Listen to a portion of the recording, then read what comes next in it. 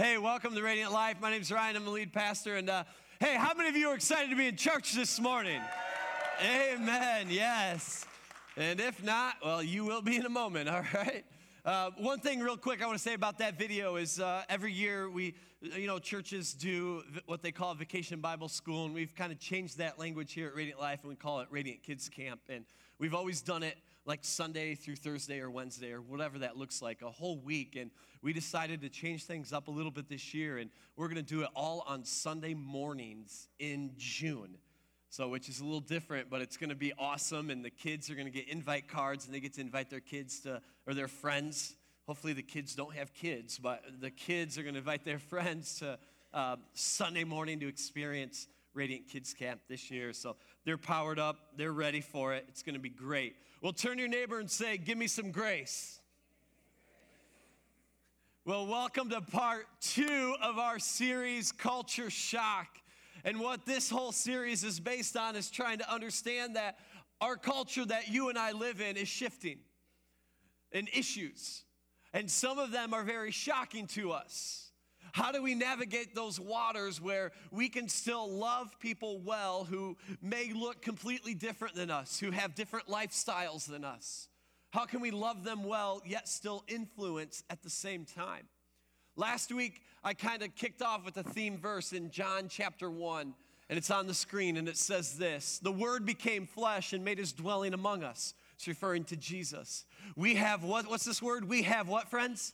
Seen his glory. John's telling us, listen, friends, I got to see God in flesh. I was there with Jesus. I saw his glory, the glory of the one and only Son who came from the Father, full of, what's this word? Grace and what?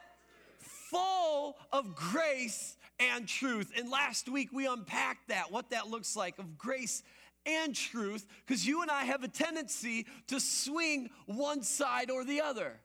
We have a tendency to be all grace, anything goes, but some of us have a tendency to swing the other side and say, we're all about the truth, what's right and wrong.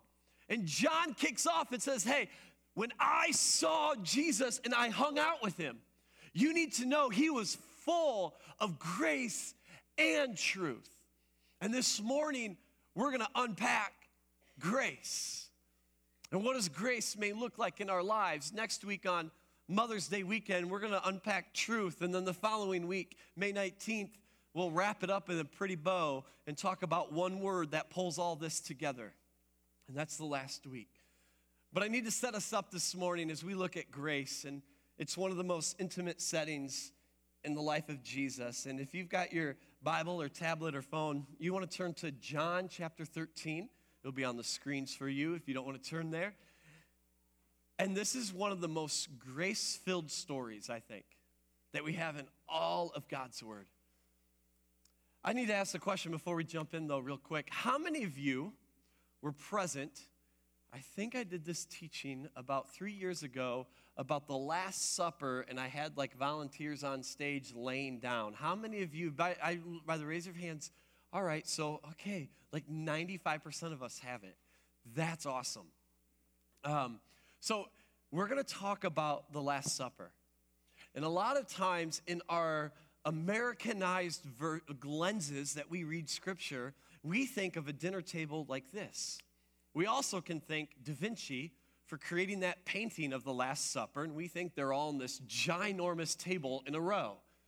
What you have to know is you got to put on first century lens and understand the most intimate meals were what's known as a triclinium. Let me hear you say triclinium. A triclinium, tri meaning three, clinium to recline. There were 3 sides. I'll just do it with my hand. It went up, had a crossbar, and down, and you laid on cushions. And you shared, you reclined at this meal. You may say, well, Ryan, how do you know that's what Jesus and his disciples experienced? Well, we'll get to that in a moment. John tells us they're reclining at a table. How do you recline like this? It doesn't work, right? You can't recline. We have to know, when I was in Israel 4 years ago, all their paintings and all their sculptures are of a triclinium. They understood. We in America, we're a little removed from that, okay? But I won't get into that teaching, but we have to understand we're going to enter the Last Supper. This is probably the most intimate time that Jesus is going to have. And he's going to invite some people into his meal, knowing just hours later he's going to be arrested, he's going to be beaten, he's going to get flogged, he's going to die the most horrific death you could in the first century world. Jesus knows it. This meal is so intimate. And we're going to jump in John chapter 13. The meal has already started. Jesus is the host. Jesus just got done washing everyone's feet who was invited to the table. Now we have to understand immediately, that's not what you do as the host. At a triclinium meal, you would have a servant. The servant's job is to wash everyone's feet, not the host. And Jesus said he wrapped himself with a towel and began to wash everyone's feet that was at the table. And Jesus is going to continue with these words in John chapter 13. It says, very truly I tell you, no servant is greater than the one who sent him. Now that you know these things, you will be blessed if you do them. In other words, hey, disciples, I'm not above serving. I'm fully God, fully man, but serving is not above me. I heard a leadership quote one time that says, if serving is beneath you, then leadership is above you. I know, really deep and theological, but think about that. If you think you're too good to serve, then you're not a leader. You will never rise up to leadership. You serve. And Jesus set that example in the most intimate setting of his life, right here at the table. And Jesus continues on. I'm not referring to all of you. I know those I have chosen, but this is to fulfill this passage of Scripture. He who shared my bread has turned against me. I'm telling you now before it happens so that when it does happen, you will believe I am who I am. Very truly, I tell you, whoever accepts anyone I send accepts me. And whoever accepts me accepts the one who sent me. And after he had said this, Jesus was troubled in spirit and testified. You ever felt that moment where this is not right in your heart? And you're going, what in the world?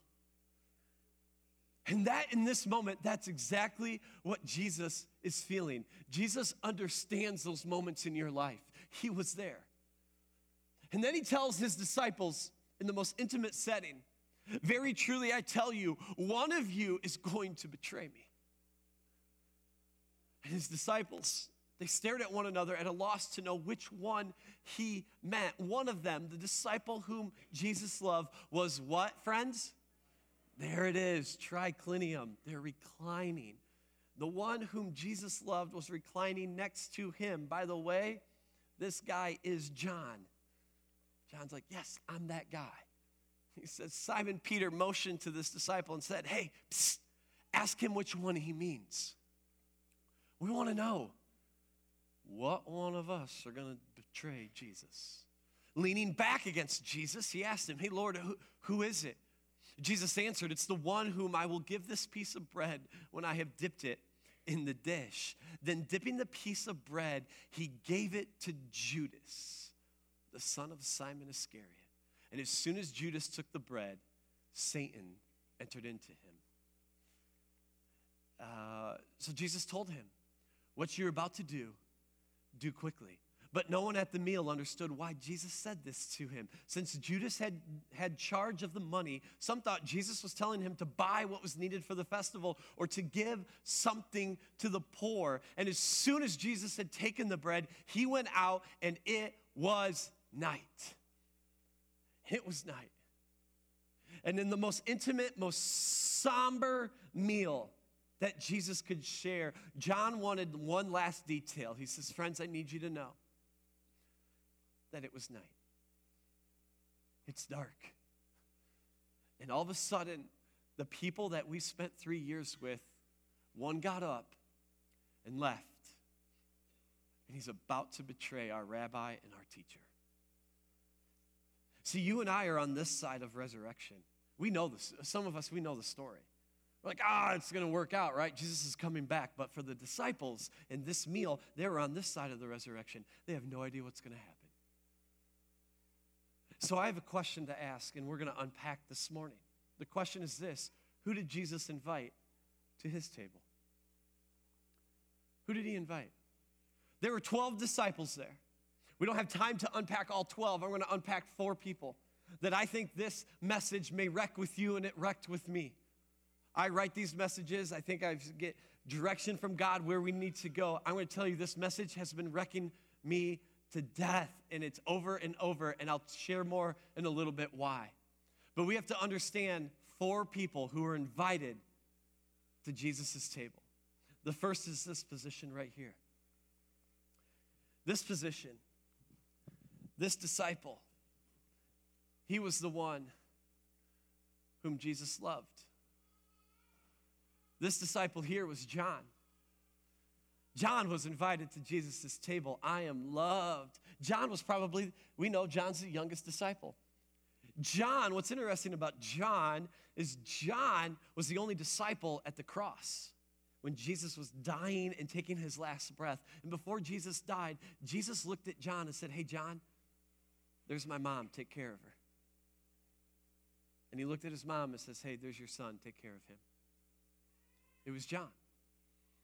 It was the one that Jesus loved, had a seat at his table. All of us need to understand this morning. This is our seat. You're loved by Jesus no matter what you bring in this room this morning. The baggage, the junk, your addiction, you have to understand you are loved. Turn to your neighbor and say, you are loved. Turn to your other neighbor and say, oh, you are definitely loved. You're loved. How do we get this seat? This seat is not earned by how many times you go to church. This seat is not earned on how many times you read your Bible this week, or how many times you prayed, or how much you gave in the offering. This is not how many times you went to Sunday school as a kid. Although all those things are good, this seat is earned by just being you. God created you and loved you. You have a seat at his table. This was John. Now things pick up a little bit. There's another seat. It's the seat here. And this seat was reserved for the disciple who questioned Jesus. You grow up in church, you know who this guy is. This guy is by the name of Thomas. In fact, in the church world, we've dubbed this guy a nickname, Doubting Thomas.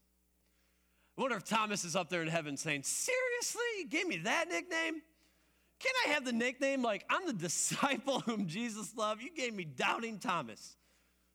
What's interesting about this seat is that Thomas, when Jesus is like, hey, we need to go over here now, something's going to happen. You know what Thomas says? Hey, disciples, we need to go with him. And if Jesus dies, we're going to die too. We need to go. We'll die with Jesus. And then the cross happens, and Jesus was crucified. And Thomas says, I don't believe in the resurrected Jesus.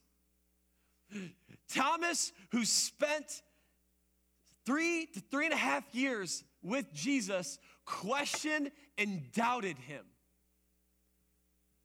And Thomas says, let me see the marks on the hands. Unless I get to put my finger in there, I don't believe Jesus is alive. The one who questioned Jesus had a seat at Jesus' table. And for some of us this morning, you may have questions. You may be doubting Jesus. You need to know that your questions don't disqualify you. Thomas had them.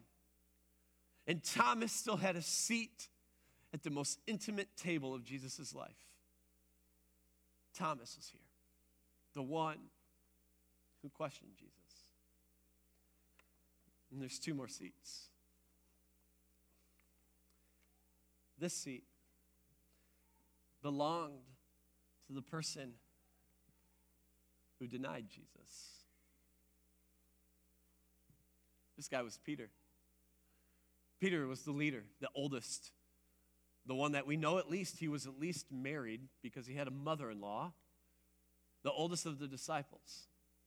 Peter, who led the disciples outside of Jesus, who led them for 3 years. When Jesus was arrested in the courtyard, said, I don't know Jesus, I don't know him 3 times. And then a resurrected Jesus comes back to life. And Jesus is on the shore. And he's got a coal fire on the shore. The only other mention of a coal fire is in that courtyard when Peter denied Jesus. And Peter is in a boat fishing, and they're like, oh, look, it's Jesus. Peter, the one who denied Jesus, jumps out of the boat, runs in the water, gets on the shore, and has a conversation with Jesus. And Jesus 3 times says, Peter, do you love me? Yes, Lord, you know I love you. Peter, do you love me? Yes, I do. Would you stop asking me that question? Peter, one more. Do you love me? Yes, Lord, I love you. And in that moment, Jesus, what we call, reinstates Peter. Peter denied Jesus 3 times. Jesus gave grace 3 times.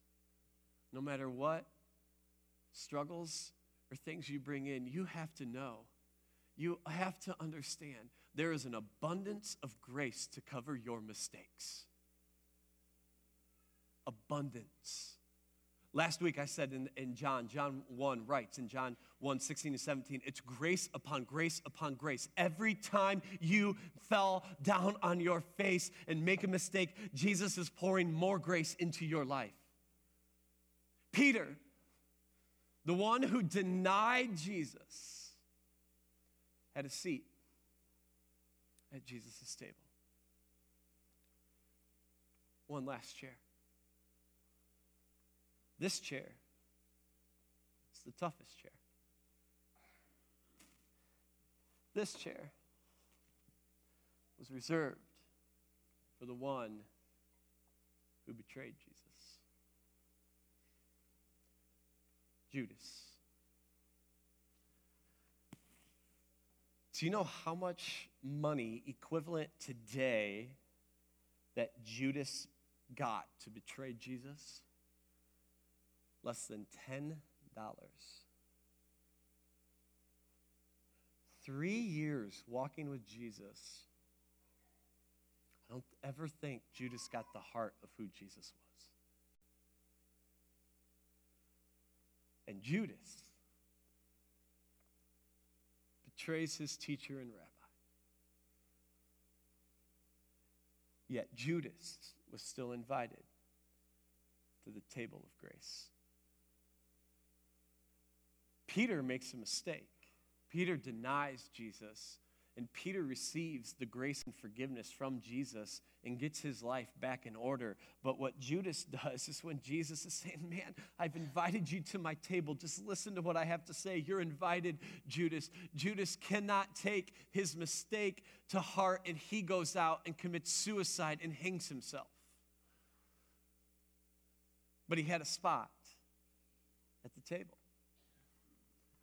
These are just 4 of the people who were invited to Jesus' table to break bread. Did you know back in the day, the breaking of the bread was one of the most, if not the most intimate thing you could do with someone? The one who betrayed him, the one who denied, the one who questioned, and the one who loved all had a seat at the table. I want to ask you a question. Who's invited to your table? Who's invited to your table? I have a feeling many of us are this way. I'll tell you who's invited to my table. People who are like me. They can sit there. And people who are like me can sit here. And people who are like me can sit here. And people who are like me. Same faith as me, same lifestyle as me, We agree on the same issues of culture and things. The people who just look like me and I'm comfortable with have a seat at my table. But that's not what I saw in Jesus' most intimate time who was invited to his table. This is easy. This is comfortable, right? Just as long as you look like me. Man, we can talk Michigan football all day long at a table, baby. You're invited. You look like me, you root like me, yeah, baby. You're at my table. You like coffee, you're at my table. You don't like mowing, you're not at my table. Only people who like mowing. You like fashion, you're definitely invited to my table. People like me are invited to my table. No one that I disagree with can come to my table. But Jesus says, look at the Last Supper. Don't you remember? The one that stabbed me in the back was invited to my table. But Jesus, we don't like those people. They hurt. They hurt when your ex-spouse cheats on you, stabs you in your back. It hurts when your child is rebelling against you and stabs you in the back. It hurts. I don't want to invite them to my table. And Jesus says, listen, you can hold a grudge or you can give grace. And Jesus says, I knew what Judas was going to do. He still had a spot at my table. And the ones that deny you and just don't like you, pretend they're your friend to your face, but in your back they do something else. Those people that you don't want at your table, Jesus says, yeah, I had them at my table too. The ones who question your marriage and how your marriage is going. Those who question how you're raising your kids. Those who question how you vote one way or another. Jesus says, yes, even those people are invited to the table. This one's the easy one, right? Of course, the ones I loved. Let's be honest. These people, if we just had a table of this, life is good. I don't got to deal with headache. But something so powerful about the Last Supper, who Jesus invited to his table, is knowing this, that Jesus knows everything we will ever do, and he still invites us to his table. That is grace. It's grace upon grace upon grace. You may have betrayed Jesus at some point. You may have denied him at work or at school. I don't follow Jesus. I just go because my parents make me.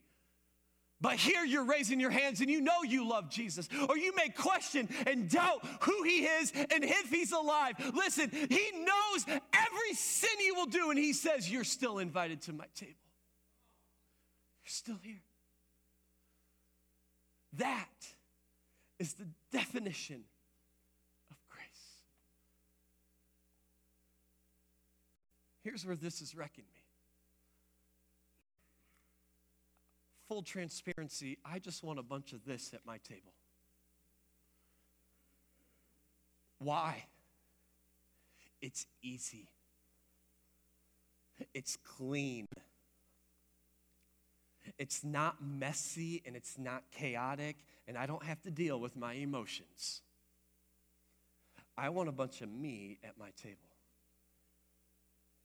About 6 months ago, God challenged me. God challenged me to get to know every single one of my neighbors.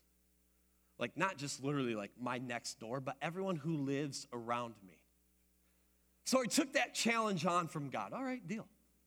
I will get to know. But then I started realizing, you know what? My social tank is pretty full. I don't need to know anyone else. Like, that was my way out. Anyone else, you give a way out of God, like, yeah, God, I don't know if you really know what you're talking about.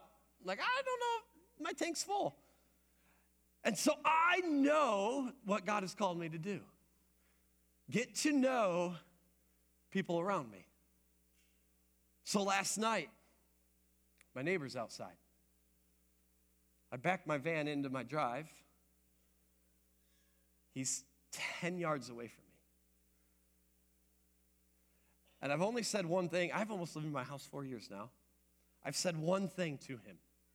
We were out during a horrible snowstorm one time, shoveling, right? And I was just trying to make small talk. And I said, man, this sucks, doesn't it?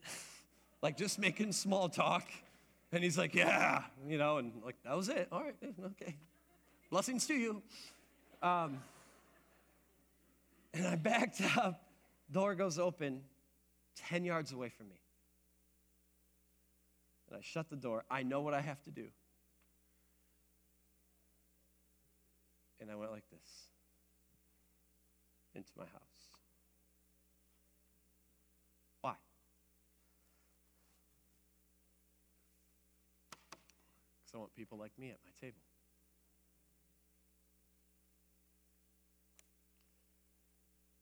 So I confess to you this morning, that's what I did.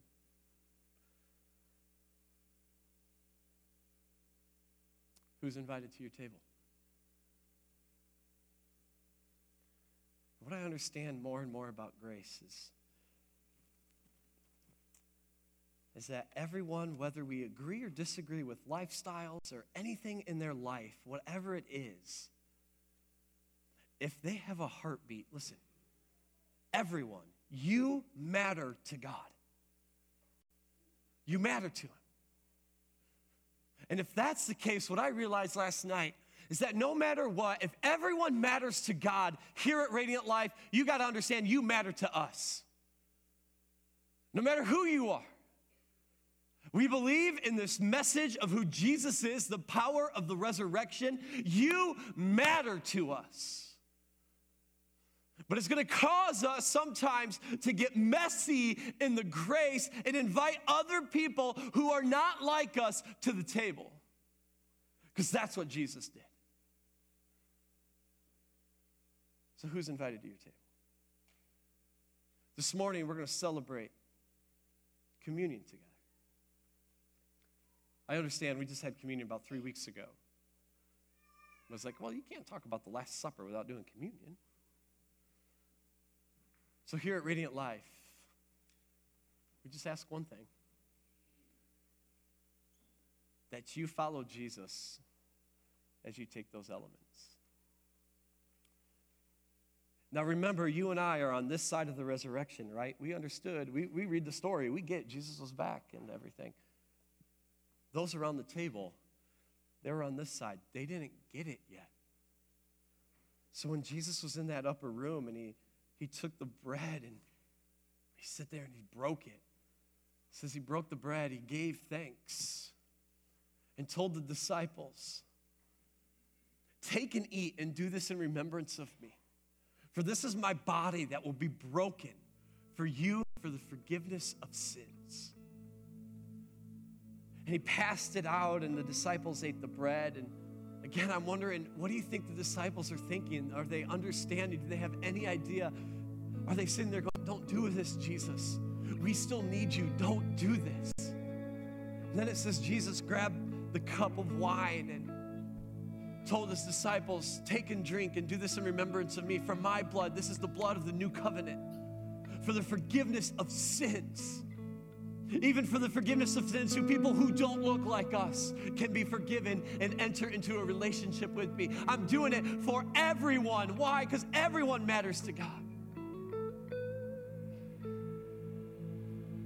So we as a body, as a family, are going to celebrate that this morning. There's 6 tables total, 1 in the middle, 1 back, and then 2 on the sides, 2 on the sides. The team's going to play softly behind. And I'm going to leave 1 slide up while you come and take. And this is the slide I want you just to ponder about when you're ready. When you are ready, come and receive the elements. The element, they're all gluten-free bread, and the wine is juice. We use juice here. I want you to ponder these questions. Do you love Jesus? You have a seat at the table. Have you questioned Jesus? You have a seat at the table. Have you denied Jesus? You have a seat at the table. have you betrayed Jesus? You have a seat at the table. That is grace. Let me pray for us in the communion this morning.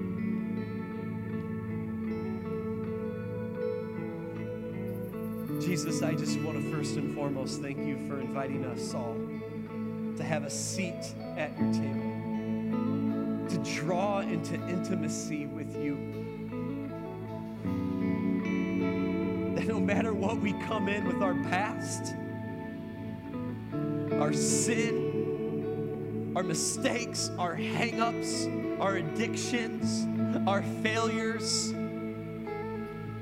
that you have a seat at the table for us. We thank you for grace upon grace upon grace. That even when we at times disobey, even at times we stab you in the back, you are still there to say, I love you, let's get this right. We thank you for the bread and the juice. Will you bless these elements, Father, as we celebrate? This is going to be a celebration of communion, of grace. So we thank you, Father, for your grace that you lavish on us. And may we in return lavish that grace on those who've wronged us, who disagree with us, who have different lifestyles than us. Help us to live like you and shower grace upon grace upon grace. We pray this in Jesus' name.